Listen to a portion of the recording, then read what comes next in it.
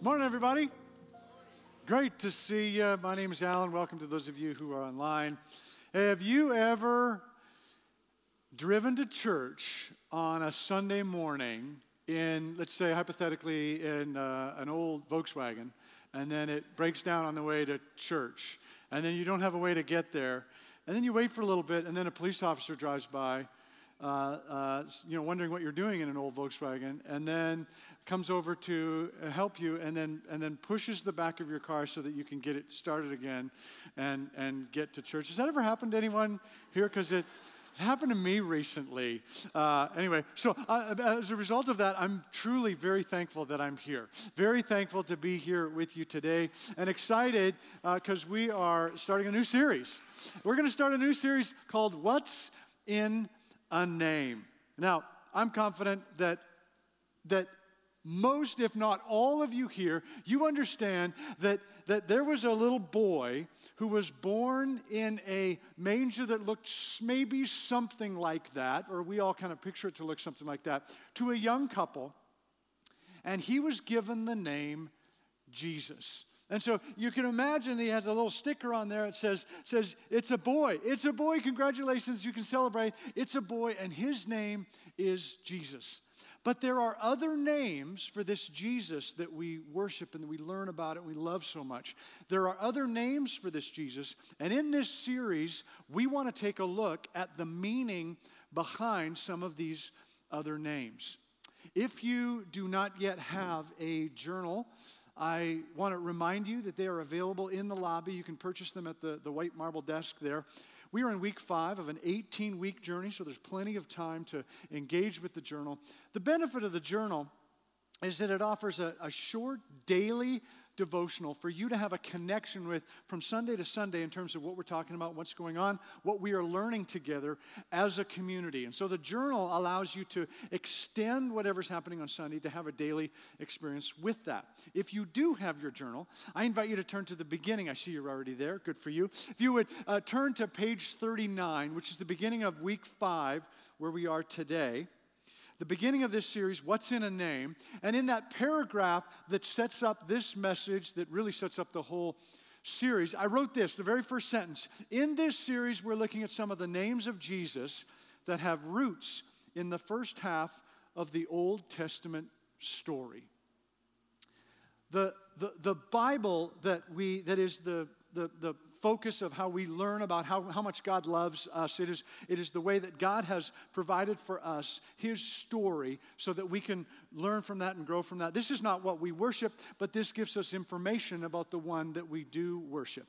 And this Bible is divided up into 2 big sections. The first and much larger section is what we refer to as the Old Testament or the Old Covenant. And it's the story of God's relationship with His people before Jesus came into the picture, before Jesus came to earth and was in the form of a baby in this kind of setting here. That's the Old Testament or the Old Covenant. The second section is the smaller section of the Bible, and it's what we refer to as the New Testament or the New Covenant. And it is the story of Jesus. So what we're doing in this series is we are looking at names in the New Testament, names of Jesus that have their root, have their story deeply rooted in the Old Testament. For example, what we're looking at today is the phrase Lamb of God. And one of the places where we find that is in John chapter 1, verse 29. John is the first book in the New, is one of the Gospels in the New Testament, one of the first few books, Matthew, Mark, Luke, and then John. And John chapter 1, John writes, the next day, John, now I just want to pause here because there are 2 Johns. It's a double John story.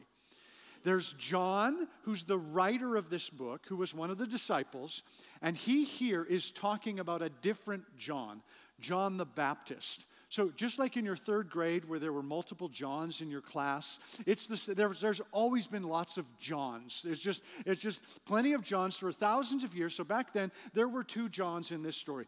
John the writer is saying, the next day, John the Baptist saw Jesus coming toward him and said, "Look, the Lamb of God who takes away the sin of the world. John the Baptist refers to Jesus, points to Jesus, and says, that's the Lamb of God. Jesus is the Lamb of God. Now, that's kind of like saying Senator Palpatine is Darth Sidious. It's kind of like saying that. Because if you know the story, if you know what I just said, then you're going, well, yeah, that's a big deal. That's a huge deal in the story. If you don't know the story, then you're just saying, okay, who is this you're talking about? So which should I put in my contact info if I want to contact this Sidious person? Who do I contact? So if you don't know the story, you don't know what the significance of that phrase is. It's the same thing with saying Jesus is the Lamb of God. If you know the story, if you know where Lamb of God comes as a part of the Old Testament journey, then you go, wow, that's a big deal. If you don't, then Jesus kind of sounds like a cute pet of God. Jesus is the Lamb of God, which he is not a cute pet of God. So we want to dig into that, explore that a little bit. And as we do that, as we head into that, would you bow your heads and pray with me? Father, once again, I'm thankful to learn together with this community. We want to connect with you. And Father, as we look at this story, as we celebrate your Son, as we celebrate baptisms here today, I pray that you would help us engage both our head and our heart, that our heads would be open to learning something, to perhaps putting some pieces together, and our hearts would be open to your presence, your power, and that we would be able to make some connections that would actually have an impact on the way we live. Help us to make a memory here today. Help those who are being baptized to have this day imprinted on them as a memory with you. We pray in the name of your Son, Jesus. Amen. So we're looking at the name of Jesus as Lamb of God. And this is rooted in the ancient concept of sacrifice. This is something that is definitely a part of the Old Testament journey, but it's a part of most ancient civilizations around the world. The idea of some kind of sacrifice, that there is some food that is offered, or an animal, or even humans that are offered to appease or please a god or gods. It is a very common experience throughout the history of humanity, this idea of a sacrifice. Now, for us here in civilized Phoenix, this just seems ridiculous. I mean, the whole concept of sacrificing, of killing a person, killing an animal and letting the blood be shed, which is a part of other civilizations, and we even find it as a part of the New Testament story. It sounds ridiculous. It's a difficult thing for us to connect with.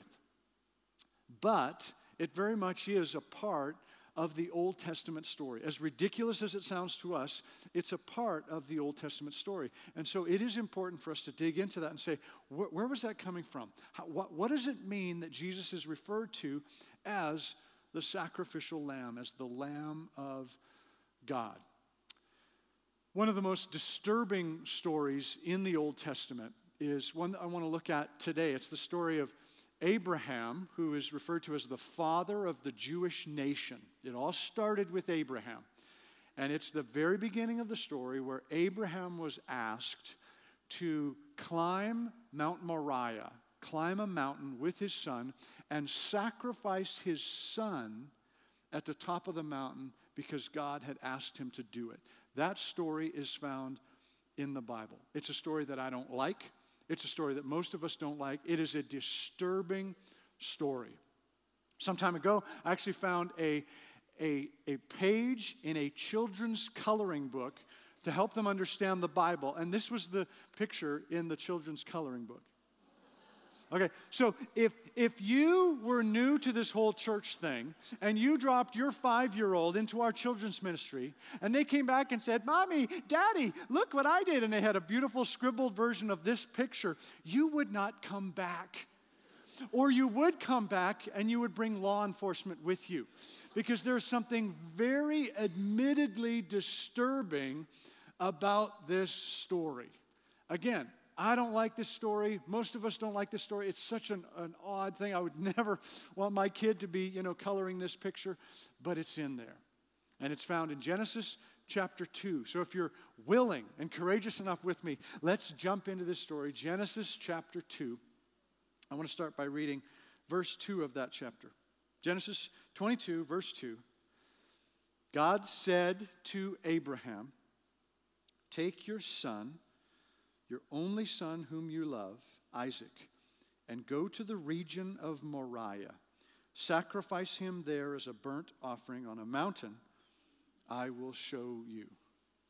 Now, you got to understand, as we enter into this story, Abraham, the father of the Jewish nation, he is surrounded by other cultures and other nations who make sacrifices of humans, sometimes babies, to the gods. This was part of the culture. He was surrounded by that. So here we have Abraham at the very beginning of the story, Genesis chapter 2, the beginning of the story. He did not know that his God, the one and only God, the creator God, not one that was fabricated by any human being, the creator God, does not ask for human sacrifices. He doesn't know that.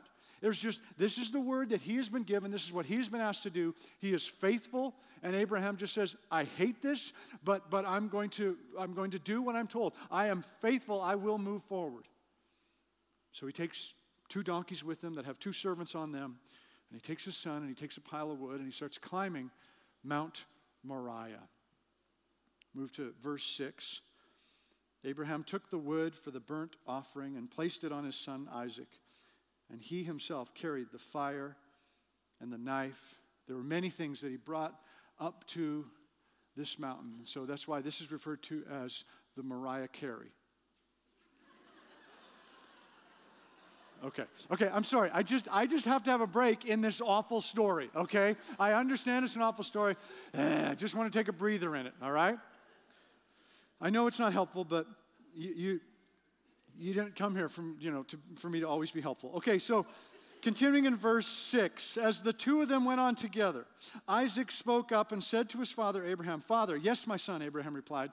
"The fire and the wood are here," Isaac said, "but where is the lamb for the burnt offering?" Abraham answered, "God himself will provide the lamb for the burnt offering, my son." And the 2 of them went on together. This is so painful for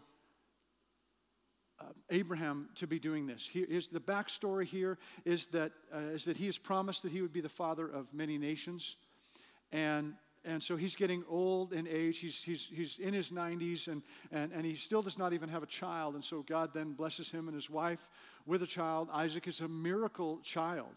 And then it's that miracle child, the only possible way that there would be a promise that Abraham would be the father of many nations. And it's that very child that Abraham is to carry up to the mountain and sacrifice up there. It is a horrific, awful, awful story.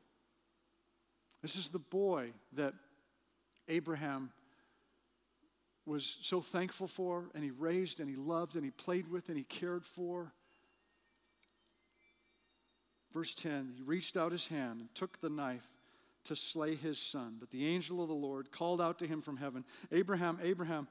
"Here I am," he replied. How could he not say, "Here I am," without tears pouring down his face here in this moment? Here, what do you want from me? What else do you want from me? I mean, it's just a ridiculous setting. "Do not lay a hand on the boy," he said. "Don't do anything to him. Now I know that you fear God, because you have not withheld from me your son, your only son." Abraham looked up, and there in the thicket he saw a ram caught by its horns. He went over and took the ram and sacrificed it as a burnt offering instead of his son.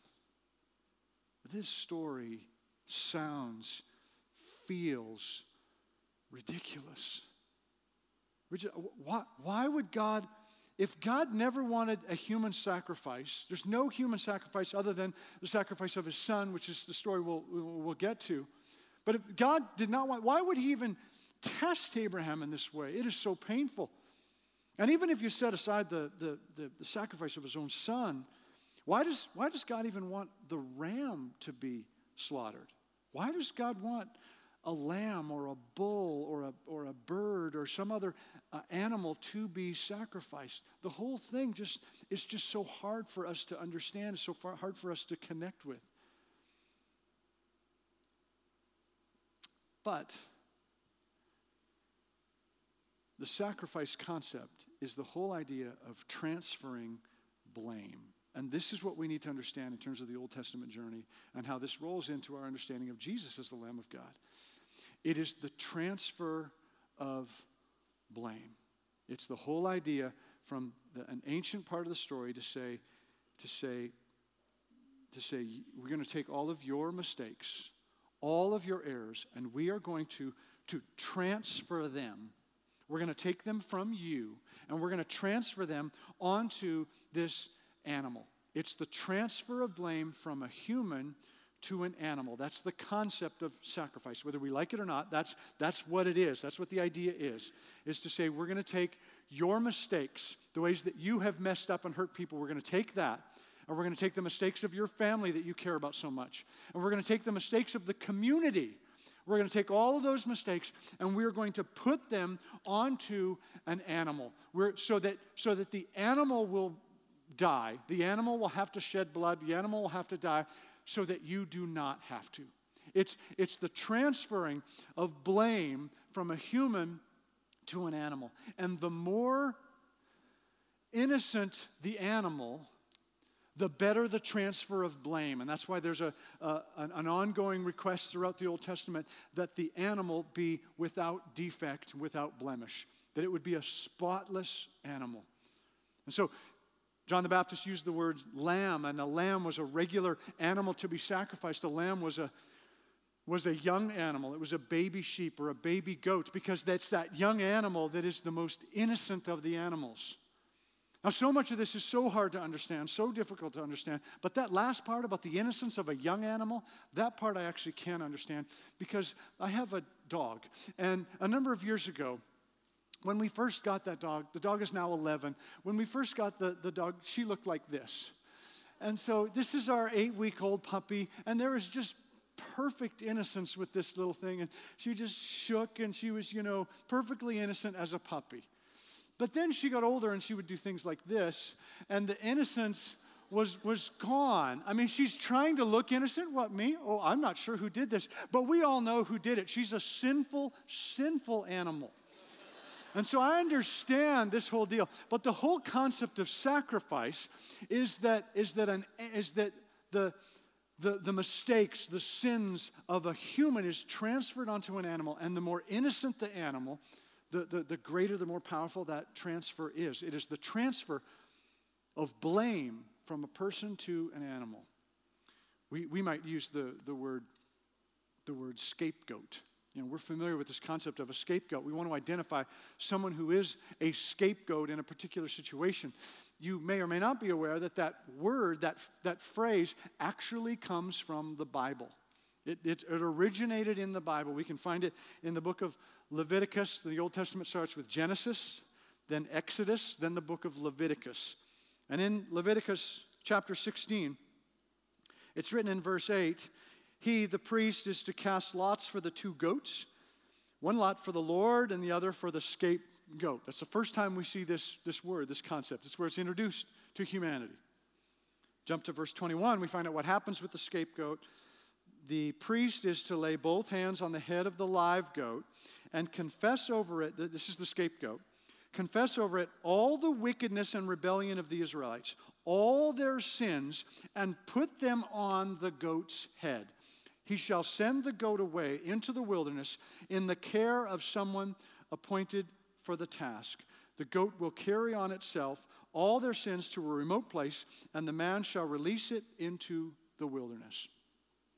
This is the idea. This idea of a scapegoat is where blame is transferred from a human to an animal, and either the animal sheds blood and is killed, or in the sake of the scapegoat, it is sent off into the wilderness. It is the sins put onto the animal and then transferred over.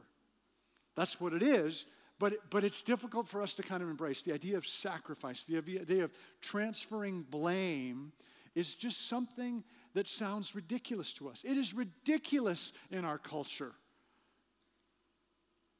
Or is it?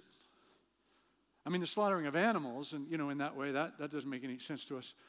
But what do we do when something goes wrong? When something goes wrong in our own lives, in our own culture, what we do is we say, who's responsible for this? I've got to find out. Because somebody needs to pay. I want to find out who is responsible, and then we are going to put the blame on that person or on that group of people. Something bad happens at work. A major client is lost. Significant revenue is lost. Some big mistake, some huge mistake happens.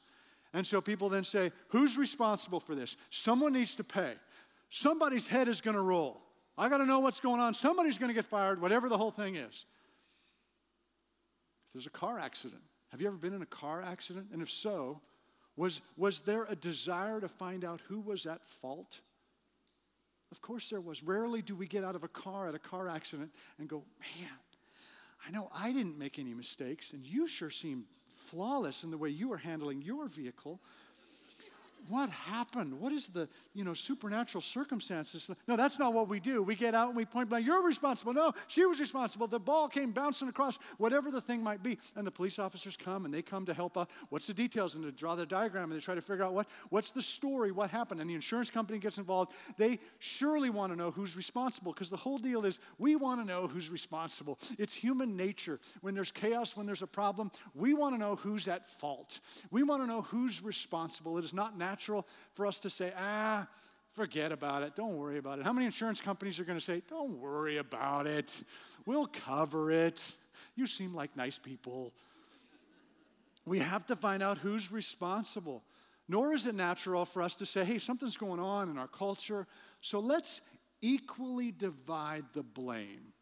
Let's just equally divide it. Then none of us get to look down on anyone else because we're all sharing the responsibility here. That's not going to happen.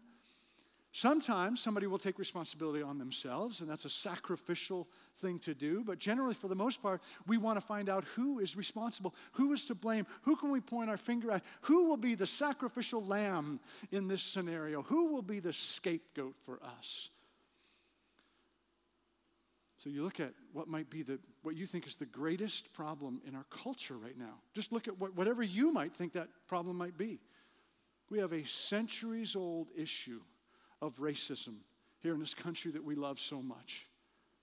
And so at different times, what we say, we got to find out who is to blame. Who can we transfer the blame to?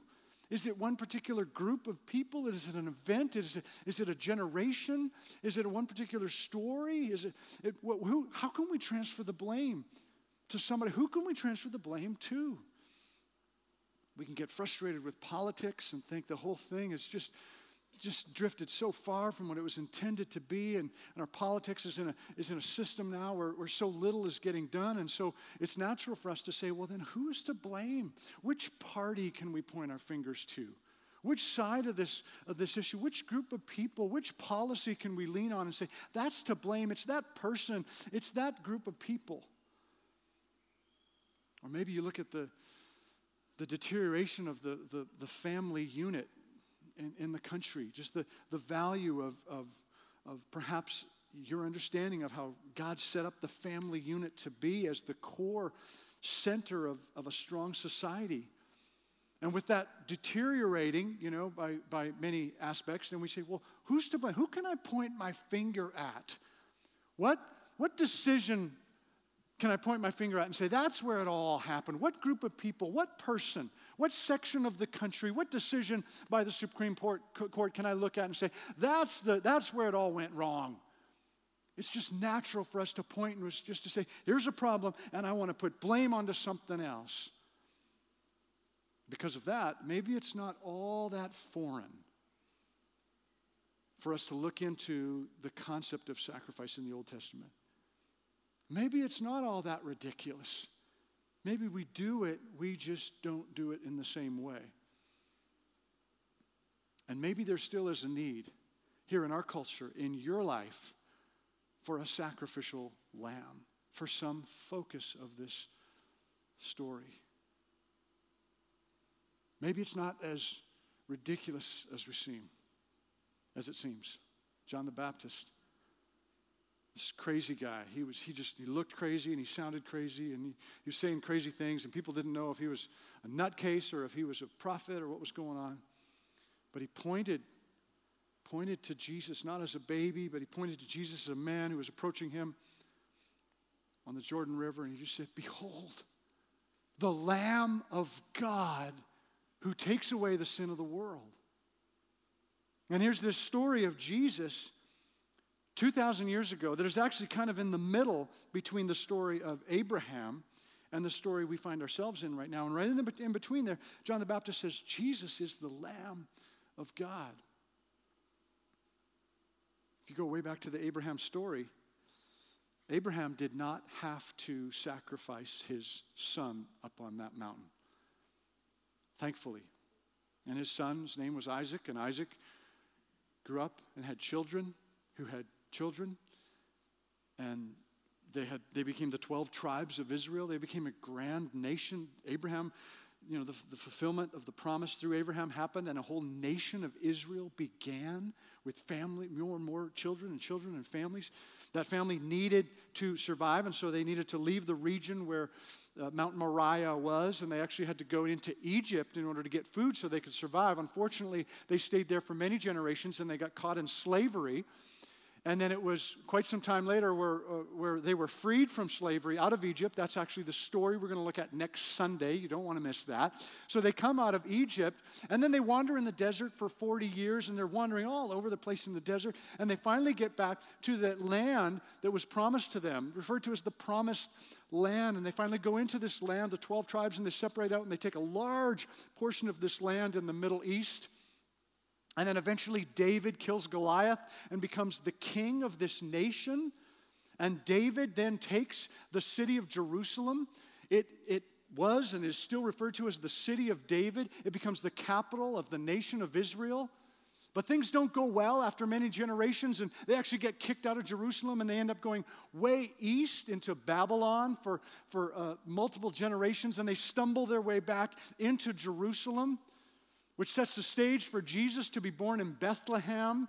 But he grew up in Galilee, which was north of Jerusalem in significant ways. But as he grew older, and as the story of Jesus grew, Jesus eventually came back closer to Jerusalem, which is where he was tried and convicted to die on a cross. And he carries his own cross up a hill, and the cross gets put in the ground next to two other criminals, and Jesus dies up on that cross. The crucifixion story. Do you know how far away the place where we understand Jesus to have died on that cross is from the place where Abraham brought his son to die up on a mountain? This story that took place thousands of years later, that traveled thousands of miles with all people traveling all over the place. You know how far away those two spots are on this planet? About 500 yards. This is the same spot. With all of that traveling, all that big old story, it was the same spot. Thousands of years ago, Abraham did not have to sacrifice his son, but it was a foreshadowing of a day when God would actually sacrifice his one and only begotten son. This story was a foreshadowing, and it's so ridiculous and it's hard to read, but it is the foundation of a story where God loved us so much that he would provide his own son to be the Lamb of God. Because somebody has to pay. Somebody has to pay, always. Blame can't just evaporate. Blame has to land somewhere. We know this from the way we interact with one another. Blame has to go somewhere. We have to find some place to put the blame. It has to go somewhere. So either Jesus is not the Lamb of God, and then that blame has to go on me. That has to go on us, and I have to carry that blame and try to figure that out for the rest of my life, or I have to put it on somebody else. I don't want it. I'm going to put it on my spouse. It's her fault. It's his fault. I'm going to put it on people at work. They're the ones who did this to me. It's their fault. I'm going to put it on my parents. That's the easy one. It's always the way I grew up. It's always my parents' fault. I got to put the blame somewhere. If Jesus is not the Lamb of God, the blame has to go somewhere.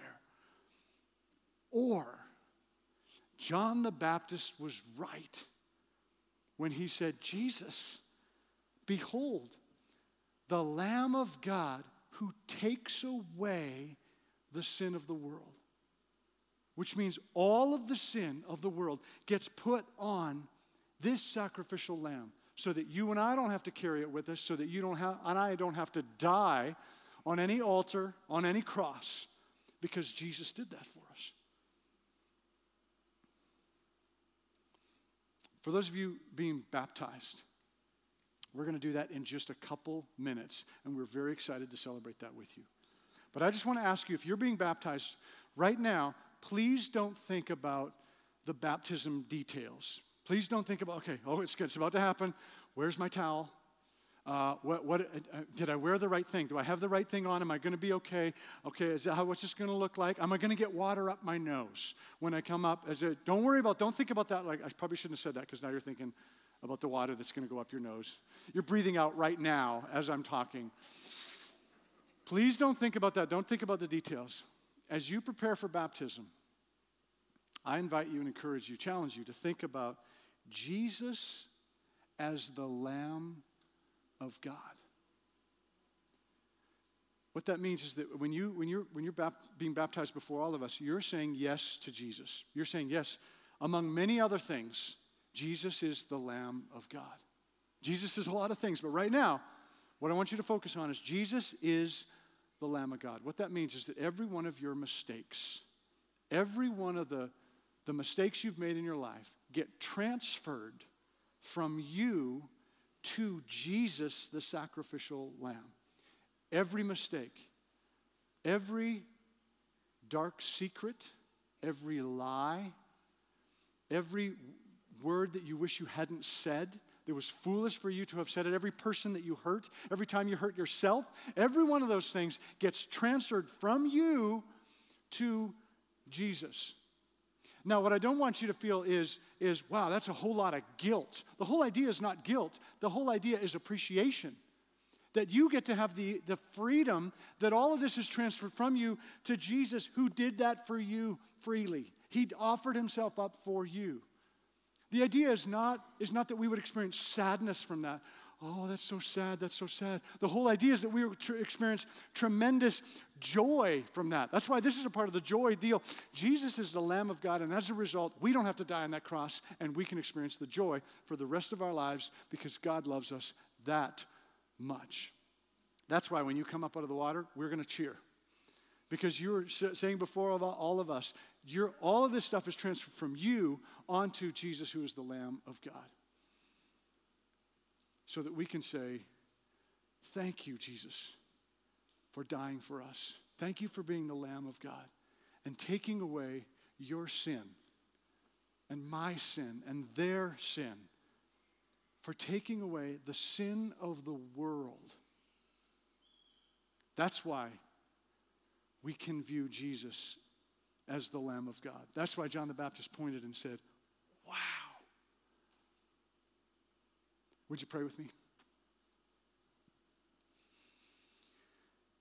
Father God, I thank you that your story is both simple and deeply complex. It is simple because you created us and you love us and you want us to love you back. But then there are so many levels of complexity to it in terms of understanding the words and the depths of all of this. God, that we can embrace you in both the simple way and in any complex way that you invite us into. And today, as I prayed when we got started, I pray that there would be not just a head connection, but there would be a heart connection for those who are being baptized, for all of us here. There would be a heart connection as we celebrate these baptisms, as we celebrate who you are and your goodness as the Lamb of God. I pray for those being baptized, God, that this would be a memory, that this day would never be forgotten as a day where they say before all of us, they belong to Jesus for the rest of their lives. They choose to follow you. We celebrate that in the name of your Son, in the name of the Lamb of God. Amen.